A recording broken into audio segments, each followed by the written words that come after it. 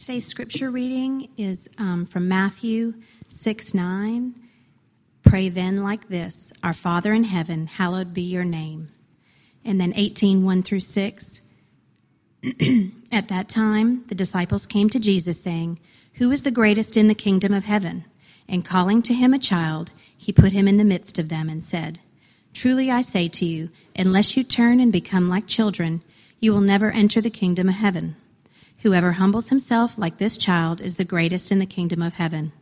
Whoever receives one such child in my name receives me.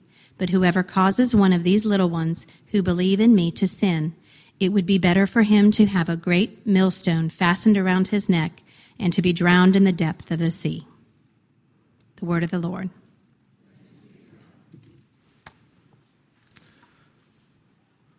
There is no place like home. Famous words by who? Who said that in the movies? If you live in Kansas, it's like a big deal. It's the only movie where Kansas is special. So, Dorothy from The Wizard of Oz. There is no place like home. If you ponder those words, they are quite profound. There is no place like home.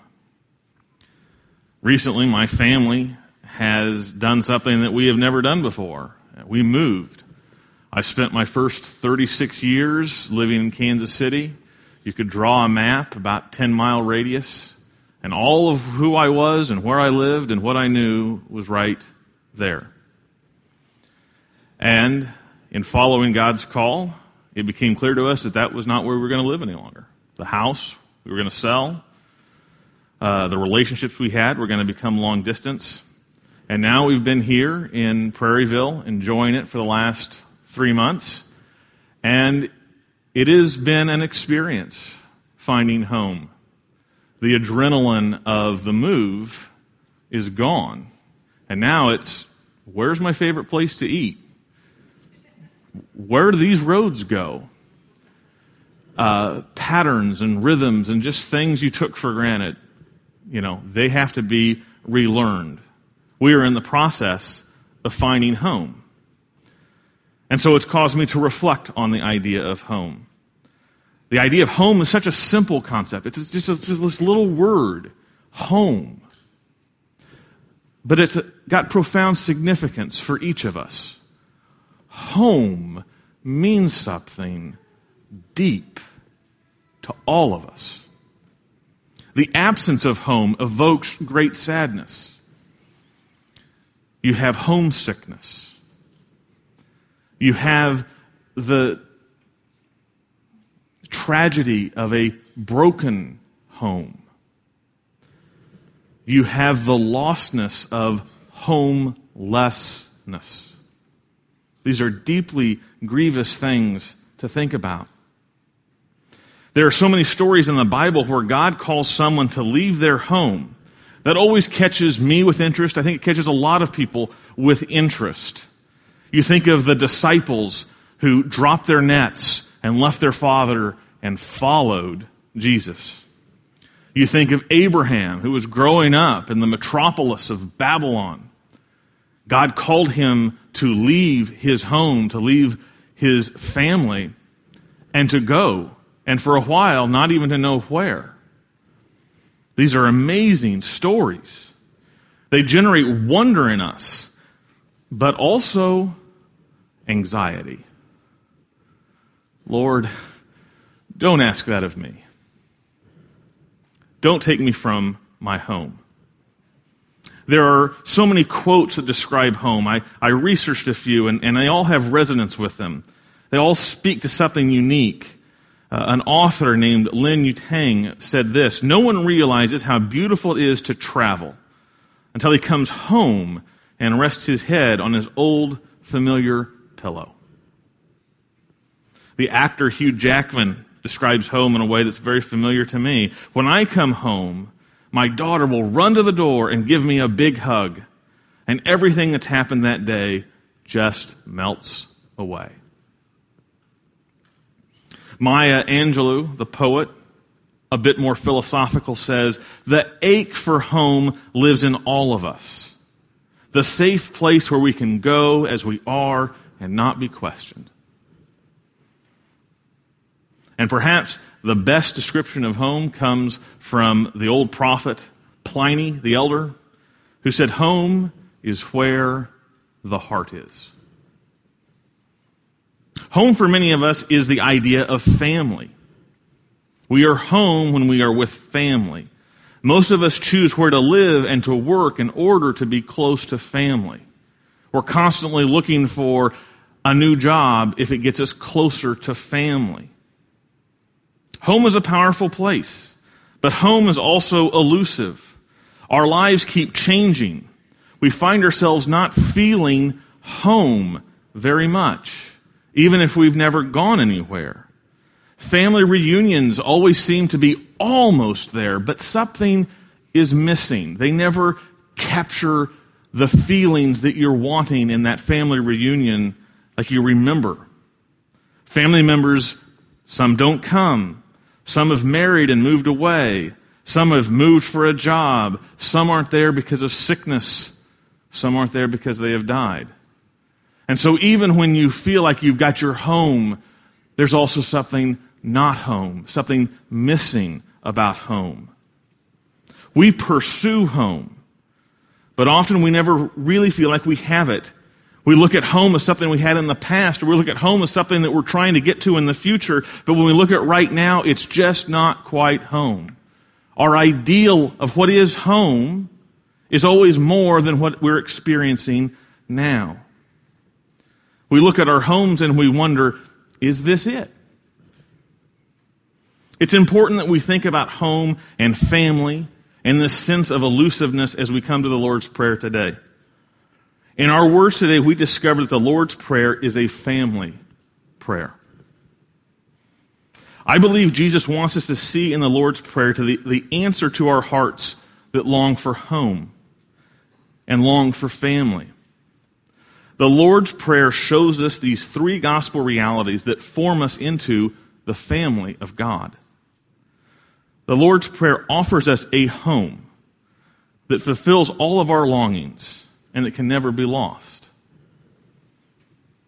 This is the third week in this series that you should be familiar with now, called As It Is, Living in the Vision of Jesus.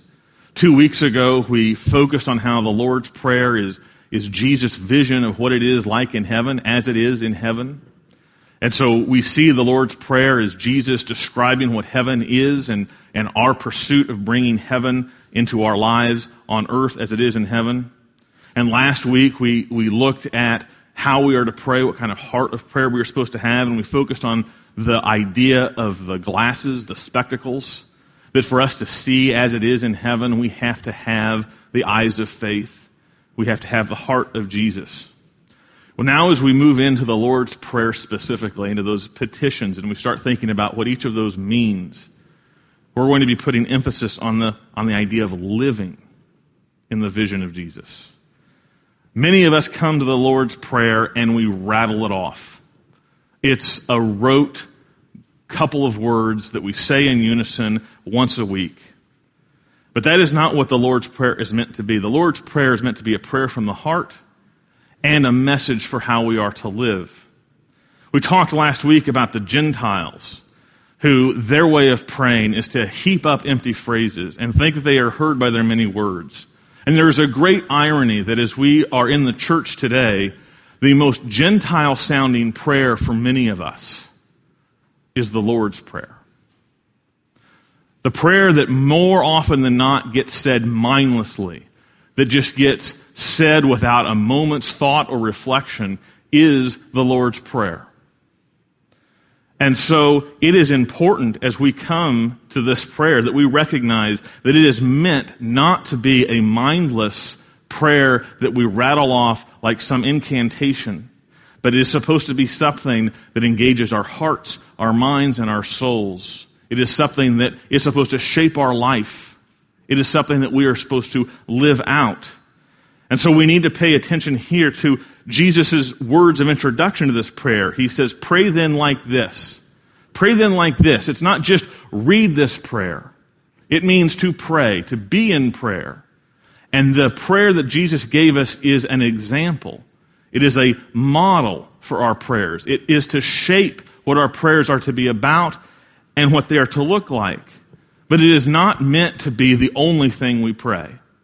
The Lord's Prayer is to guide us through prayer. And so it is important as we come today to recognize that when we are looking at the Lord's Prayer, we are looking at a model prayer. And if you have your handout in your bulletin, you can start following along. There are two ways that the Lord's Prayer is meant to be a model. The first is that it gives us form to our praying. If we want to know how to pray effectively, if we want to know what to pray about, there is no better prayer for us to study than the one who came from the Son of God. When we want to know, how do I speak to my Father? There is no better expert than His Son who has given us this prayer. And so it gives form to our praying. We are to pray about these things. These sorts of things ought to be the occupation of our prayer life. But the second way it forms our prayers is it forms us as prayers. As I said, this prayer came from the mind of Christ. This is the prayer that Christ loves to pray. And so if we want to measure how far we are in Christ's likeness, we only need to look at this prayer and see how closely what we desire to pray for is like what the Son of God desires to pray for. So as we pray this prayer, it forms us as prayers. It eviscerates praying for football games and replaces it with prayers for God's glory. It forms us up into the prayer, into the mindset of Jesus. And so in your bulletin, I have given us this for you guys to look at. It breaks up the Lord's Prayer, the 6 petitions, and the address into 7 individual prayers that you can pray part of each day. And as you pray through this prayer, as you treat it like a model, you can go through these bulleted items and it will guide you praying through that individual item. And my desire as we are a congregation is that we practice this together. We are daily praying together the Lord's Prayer. And I would be excited to see how the Lord's Prayer forms us up as prayers and forms us up as a congregation by committing ourselves to praying the Lord's Prayer together. It is because of the ability of this prayer to form us that we need to understand the first thing that the Lord Jesus wants to form in us is a sense of the family of God. And that is what we are looking at in today's passage specifically. Our Father in heaven is going to teach us 3 gospel realities that form us into the family of God. Let us now look more closely at these different realities from the Lord's Prayer that form us into the family of God. The first reality of the gospel is God is our Heavenly Father. God is our Heavenly Father. That is the first gospel reality that begins to form us into the family of God, is the Lord's Prayer teaches us God is our Heavenly Father. As we look at this part of the Lord's Prayer, there are 3 A's that you can find to describe what it means that God is our Heavenly Father. The first A is adoption. God is our Heavenly Father by adoption. There is a great misunderstanding in our world today that thinks God is everyone's father because God is the creator of everyone. And in a sense, we can say God is our creator, and in a sense, we can call God we can say we are offspring of God. But the address of calling God Father is not something that the Scripture gives to anyone who has been created. The description, the title, Father, is a gift that God gives to His children who become His children through belief in the gospel. Look at the Gospel of John, chapter 1, verses 12 and 13, which says this, "But to all who did receive Him, who believed in His name, He gave the right to become children of God, who were born not of blood, nor of the will of the flesh, nor of the will of man, but of God. This statement is saying that there are people who are not children of God, that we are born not children of God. It is only through the right given to us by the gospel, by faith in Jesus Christ, that makes us children of God. So, in the gospel, those who call God Father are those who have been trusting in the gospel. You can see this from the Lord's Prayer itself. The Lord's Prayer is not a prayer for the world. To pray the Lord's Prayer, to pray our Father in heaven, we have to be those who can pray, hallowed be God's name. Now, how can we pray, hallowed be God's name, and deny the name of Jesus, his Son? To pray the Lord's Prayer, we have to be able to pray, thy kingdom come. But how can we pray thy kingdom come if we want to deny that Jesus is king? We are to pray, thy will be done. But how can we pray thy will be done if Jesus is not Lord? We want to pray, give us this day our daily bread, but how can we pray that without recognizing that the bread of heaven is Jesus? You want to pray, forgive us our debts as we forgive others. How can we pray that without knowing Jesus as our atoning sacrifice? You want to pray, deliver us from the evil one. How can you pray that without having Jesus, the resurrected Lord, who has conquered the evil one by destroying death? You see, the Lord's Prayer thoroughly assumes a relationship with Jesus Christ. Those who can pray, our Father, are those who confess Jesus is Lord. There is no one else that this prayer is for. We receive this prayer by adoption. It is a gift. The idea that we speak to God as Father should cause us great excitement. You have in the heavens, enthroned above all creation, one who calls the stars and puts them in their place, one who establishes nations and brings them down, a Father. A Father. This privilege is so great. This is what the Apostle John was getting at when he said in our call to confession, what kind of love the Father has given to us, that we should be called children of God. And so we are. I want you to think about this. Now, I am not the best father. I'm not a bad father. I love my kids. I would do anything for my kids. I will go to whatever end it requires to protect them, to provide for them, to give them compassion, to show them affection and tenderness, to let them experience my pride, my joy, my love for them. I would give my life for my kids, and I would do it immediately. But here is the thing. My love, as rich, as intense, as all-consuming as it is incredibly shrunk. It is the lesser. God's love is far greater than any human parent's love for any human child.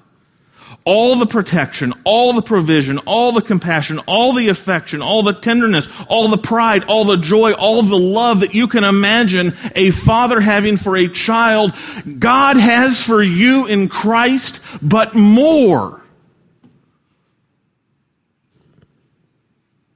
But more. The Puritan Thomas Watson said, all the affections of parents come from God, yet are but a spark from His flame. A spark from His flame.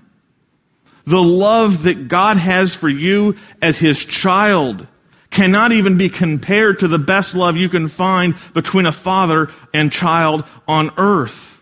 Now, some have a hard time with the word father because you have had a twisted, corrupted father. One who has failed you. One who has sinned against you. One who has betrayed or violated your trust. And I am so grieved by that. Because to take and ruin the name Father is so criminal. Because it takes people's ability to receive and love and trust their Father in heaven. But I want to say, I know that there are some who have had a father that has failed them.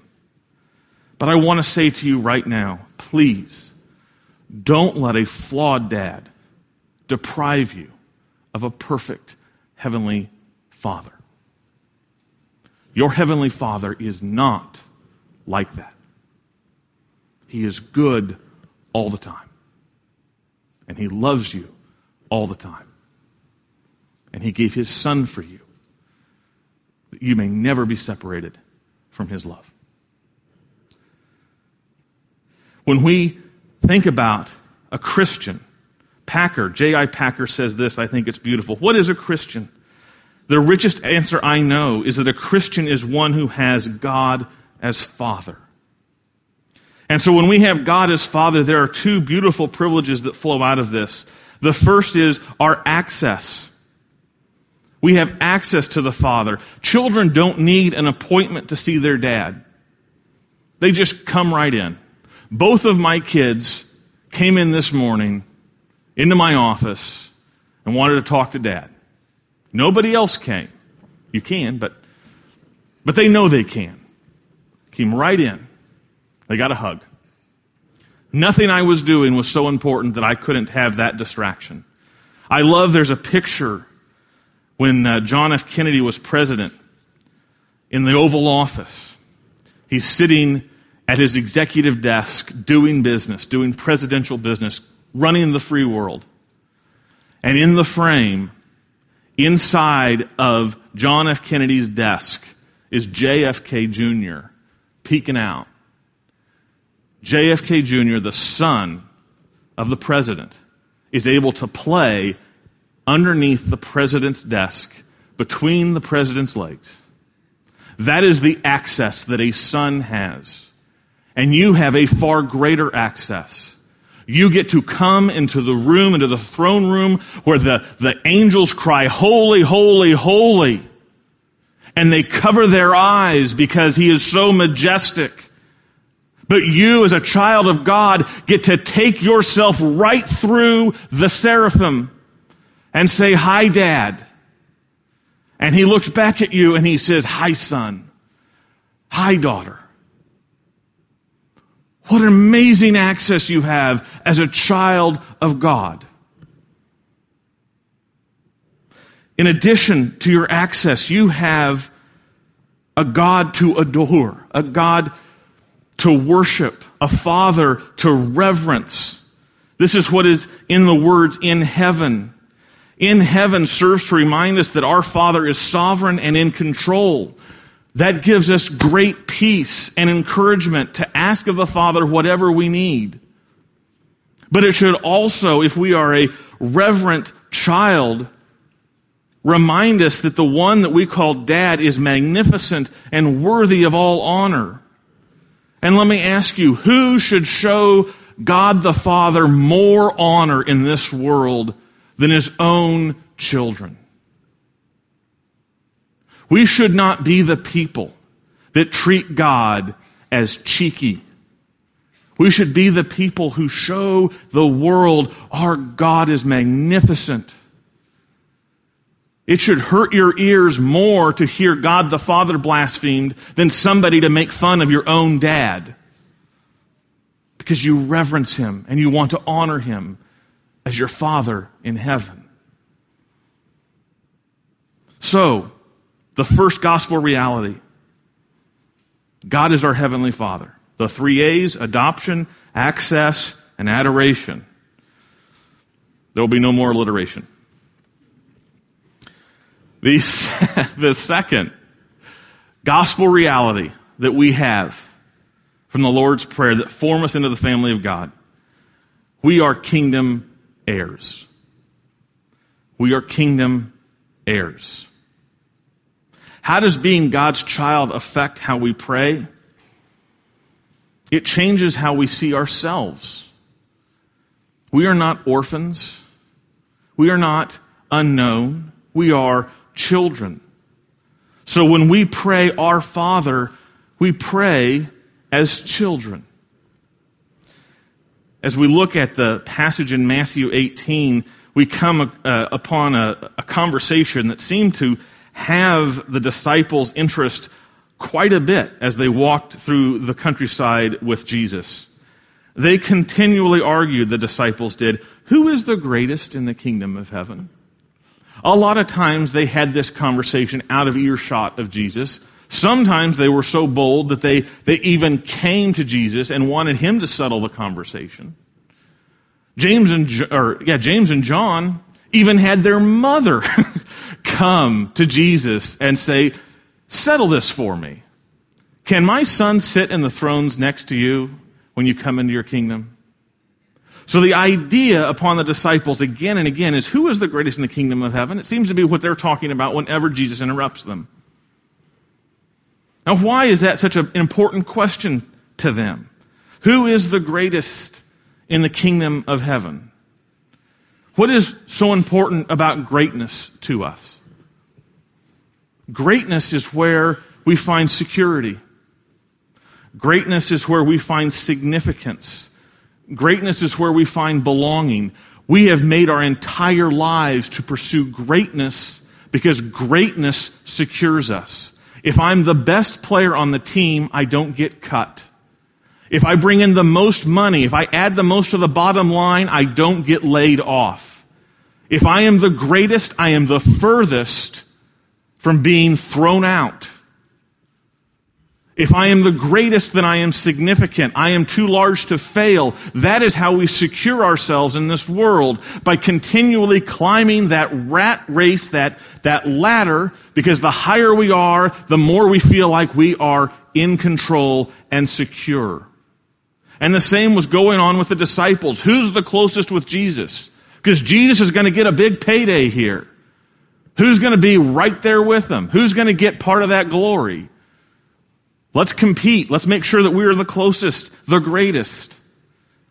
And what does Jesus do in response to this conversation? He takes a child, a little kid, a 3, 4, 5-year-old kid. He puts him on his lap and he says, truly I say to you, unless you turn and become like children, you will never enter the kingdom of heaven. Whoever humbles himself like this child is the greatest in the kingdom of heaven. A child. What is a child? A child is a nobody. If you have a large problem that you are trying to solve, a world-sized problem about pollution or about terrorism, who goes to the kid and says, what's the answer? Solve this major mechanical failure. Ask the kid. He's probably got it figured out. No, the kid has nothing to contribute. The kid is a nobody. The world does not run on children. It runs on adults doing adult things. We don't give degrees to little children because they don't know anything. Children are helpless. My kids can't make dinner. My kids can't support themselves. They would be homeless and helpless without their parents. And yet, they are secure, they are confident, they are carefree, they are happy, and they have no fear. They sleep without anything on their minds. They get in the car without anything distracting them. They are just carefree. Why? Why? Because their identity is shaped entirely by their Father. When we were traveling down here from Kansas City, we had just put all of our possessions in a moving truck. And we were driving down in 2 different cars. We left our house that we had had our kids in, that we grew up with them in. We left it for the last time. We had everything we owned in a big box rolling down the road. I had a lot of stuff on my mind. I'm thinking, great googly moogly. What have we done? And we're 3 hours down the road. Becky's driving with the kids in her car. I'm in the other vehicle. And we pull up to a stoplight, so both cars are side by side. And Becky rolled down the windows of her car. And I looked over, and I saw my boy. And he had this big smile on his face. He was happy. He wasn't nervous. He wasn't wondering what if. He just smiled at me. Where are we going, Dad? I'm excited. And I looked at that and I'm like, I'm on the same adventure with my Heavenly Father. Why can't I have the same excitement? Why can't I be freed from all that worry just like my son? My son gave me an image of what it means to be childlike in our faith. God loves you with the same love and the same pride that he has for Jesus. That's what it means that he calls you a child of God. You are the apple of his eye. The sparkle in his eye is you. He delights in you. He cares for you. Everything that you need, you find with a Heavenly Father like that. And so when Jesus says we must become children, he is saying only those who have a childlike faith can truly receive God's love and know God. Childlikeness is having our world and our identity shaped solely by our Father. It's coming to him in full trust. It's smiling at him through the car window. The Lord's Prayer is our Father's world, and in it we experience the security of children. To be a child, though, we must find our significance and our value in God's view of us alone. That is so freeing. You're not great because of your paycheck. You're not great because of your house. You're not great because of your car. You're great because in your worst day, God calls you child. And that will never be taken away. Do you allow yourself to see you through your Father's eyes? That is what it takes to experience this childlikeness. So when we pray as children, but also when we pray our Father, we pray as heirs with Christ. Paul says in Romans chapter 8, verse 16, the Spirit himself bears witness with our spirit that we are children of God. And if children, then heirs, heirs of God and fellow heirs with Christ, provided we suffer with him in order that we may also be glorified with him. When we pray our Father, we pray as heirs with Christ. The Lord's Prayer is not just our Father's world. It is our inheritance. We pray as it is in heaven. That means that someday it will be here on earth as it is in heaven, and that will be ours. The kingdom of heaven, we are heirs and inheritors too. As heirs, though, we need to recognize that that doesn't just make us people who sit back and pray.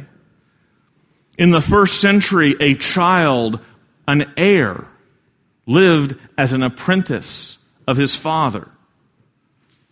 It's like when you go to a farm and you have a whole family out there working, the farmer's son is learning the family business from his father because someday the family business is going to be the son's. That is what it's like to be a child of God. We pray it as heirs, knowing that someday all of this is ours, and that means even today it's our family business. We work with our Father. Jesus came, the heir of all things, in prayer, ready to serve. He didn't just pray our Father, he prayed our Father and he got up and he lived for his Father.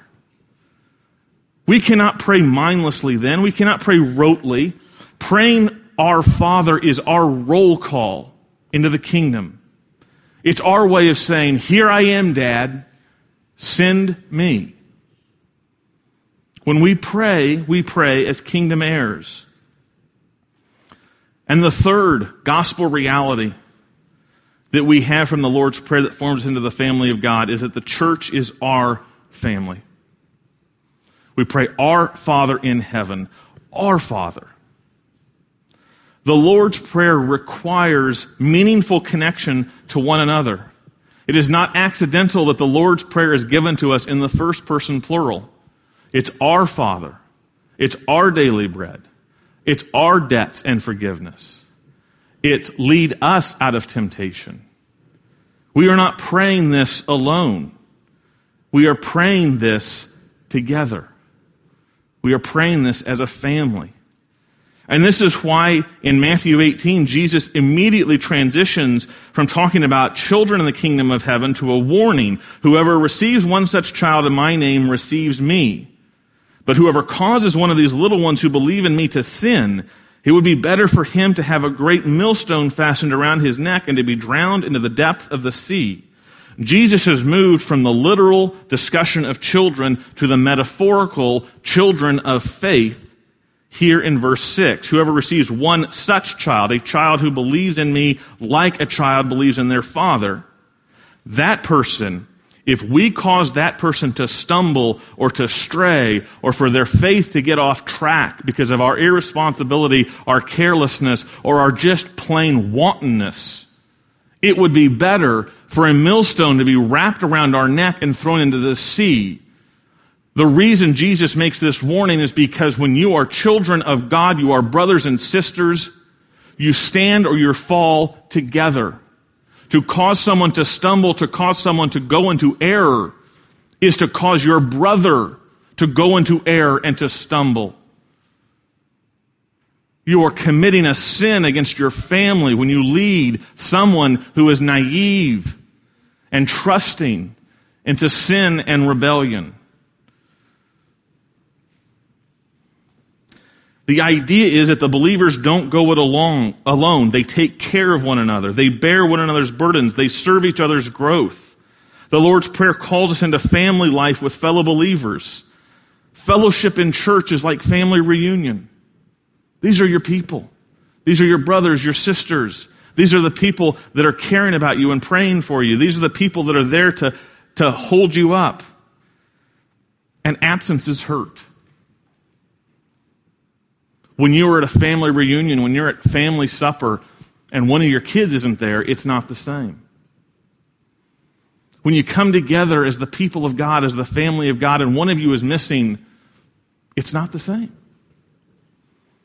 God gave you particular gifts, particular strengths for the sake of helping the body be the best it can be. And when you pull that out, when you refuse to give that to the body suffers. Likewise, when you are suffering, the body suffers with you. But that happens through your connection. That happens through your fellowship in the family of God. The gospel gives us a real family, an eternal family. Listen to what Jesus said to those disciples who left their homes. In Mark chapter 10, truly I say to you, there is no one who has left house or brothers or sisters or mother or father or children or lands for my sake and for the gospel, who will not receive 100-fold now in this time, houses and brothers and sisters and mothers and children and lands with persecution, and in the age to come, eternal life. The Lord's Prayer teaches us that the gospel is not just about the vertical relationship with God, but it's also about the horizontal relationship with the family of God. We cannot have God as our Father and not have the church as our family. Those cannot be torn asunder. This is your family. This is your home. So these three realities, God is our Father, we are kingdom heirs, and the church is our family, serve to form us into the family of God. The Lord's Prayer is not simply a prayer, it is home for the child of God. What is home? Home is where we find our family, where we learn to love and grow in the company of brothers and sisters. It is where we are united to one another in love. It is where we say together, our Father. Home is where we have a good Father that we love and respect hallowed be your name. Home is where we learn responsibility and obedience as future heirs. Your kingdom come, your will be done. Home is where we are cared for. Give us this day our daily bread, and forgiven and forgiving. Forgive us our debts as we forgive our debtors. And safe. Deliver us from evil. The Lord's Prayer is Jesus' reminder that our home is not ultimately on earth. And this is the fundamental reminder that we forget so quickly. Our home is not ultimately on earth, but it is in heaven. The story of the Bible is that God made a perfect home for his children, Adam and Eve, but that Adam and Eve rejected that home that God made by their sin, and they became homeless. Ever since Adam and Eve left their home in Eden, God's people have been pilgrims, constantly hoping for the day when Eden will be ours again. This is why Abraham left his home to follow God. Listen to how the book of Hebrews tells it. These all died in faith, not having received the things promised, but having seen them and greeted them from afar, and having acknowledged that they were strangers and exiles of the earth. For people who speak thus make it clear that they are seeking a homeland. They desire a better country, that is, a heavenly one. Therefore, God is not ashamed to be called their God, for he has prepared for them a city. The home of God's people is with God. When God, our Father, calls us to go on a trip with him, we smile and go. My fear is we are not pilgrims anymore. We've made home this place, and we really don't want it to change. If our home is not found in the Lord's Prayer, then our obedience is constrained to our earthly home, our earthly comfort, our earthly security, our earthly happiness. If home is where the heart is, then for many of us, our heart is not in this prayer. Is it any surprise that our lives don't look much different from those who don't pray, Our Father in heaven? We need to consider carefully whether or not we have made an idol out of our earthly homes. If so, the Lord's Prayer calls us to repent. The Lord's Prayer calls us to a greater family, a perfect Father, an eternal home. Let it become your vision of home. Have you made heaven your home? Receive Jesus as your Lord and Savior. Your Father is ready to welcome you home. These words again. And the Father said to his servants, bring quickly the best robe and put it on him, and put a ring on his hand and shoes on his feet, and bring the fattened calf and kill it, and let us eat and celebrate. For this my son was dead and is alive again. He was lost and is found. And they began to celebrate. Dear friends, dear family, your Father welcomes you home. Find your home in him, and you will never be away from him. Let's pray. Father, we thank you so much for your gospel. We thank you for this prayer, which teaches us what it means to be a family of God. And so, Father, I pray, search our hearts for where our earthly home has become more important to us than our heavenly home. Give us, again, childlike faith and a spirit of an heir who knows that this kingdom is our kingdom. And so, Father, we pray, as you have taught us to pray, Our Father, who art in heaven, hallowed be thy name. Thy kingdom come. Thy will be done on earth as it is in heaven. Give us this day our daily bread. Forgive us our debts as we forgive our debtors. And lead us not into temptation, but deliver us from evil. For thine is the kingdom and the power and the glory forever. Amen.